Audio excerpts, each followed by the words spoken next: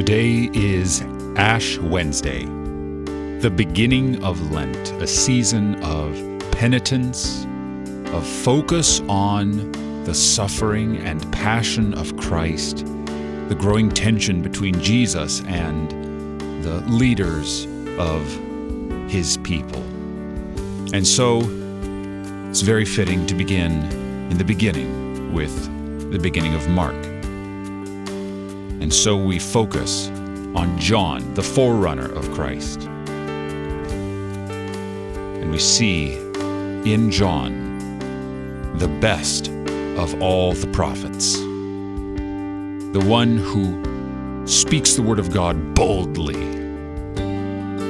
who does not lie about who he is, who confesses the truth of God and proclaims it to the people.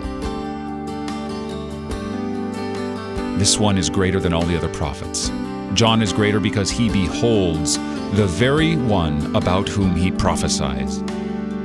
He beholds the Christ, the promised Messiah of God, the one who would save his people, who would crush the serpent's head.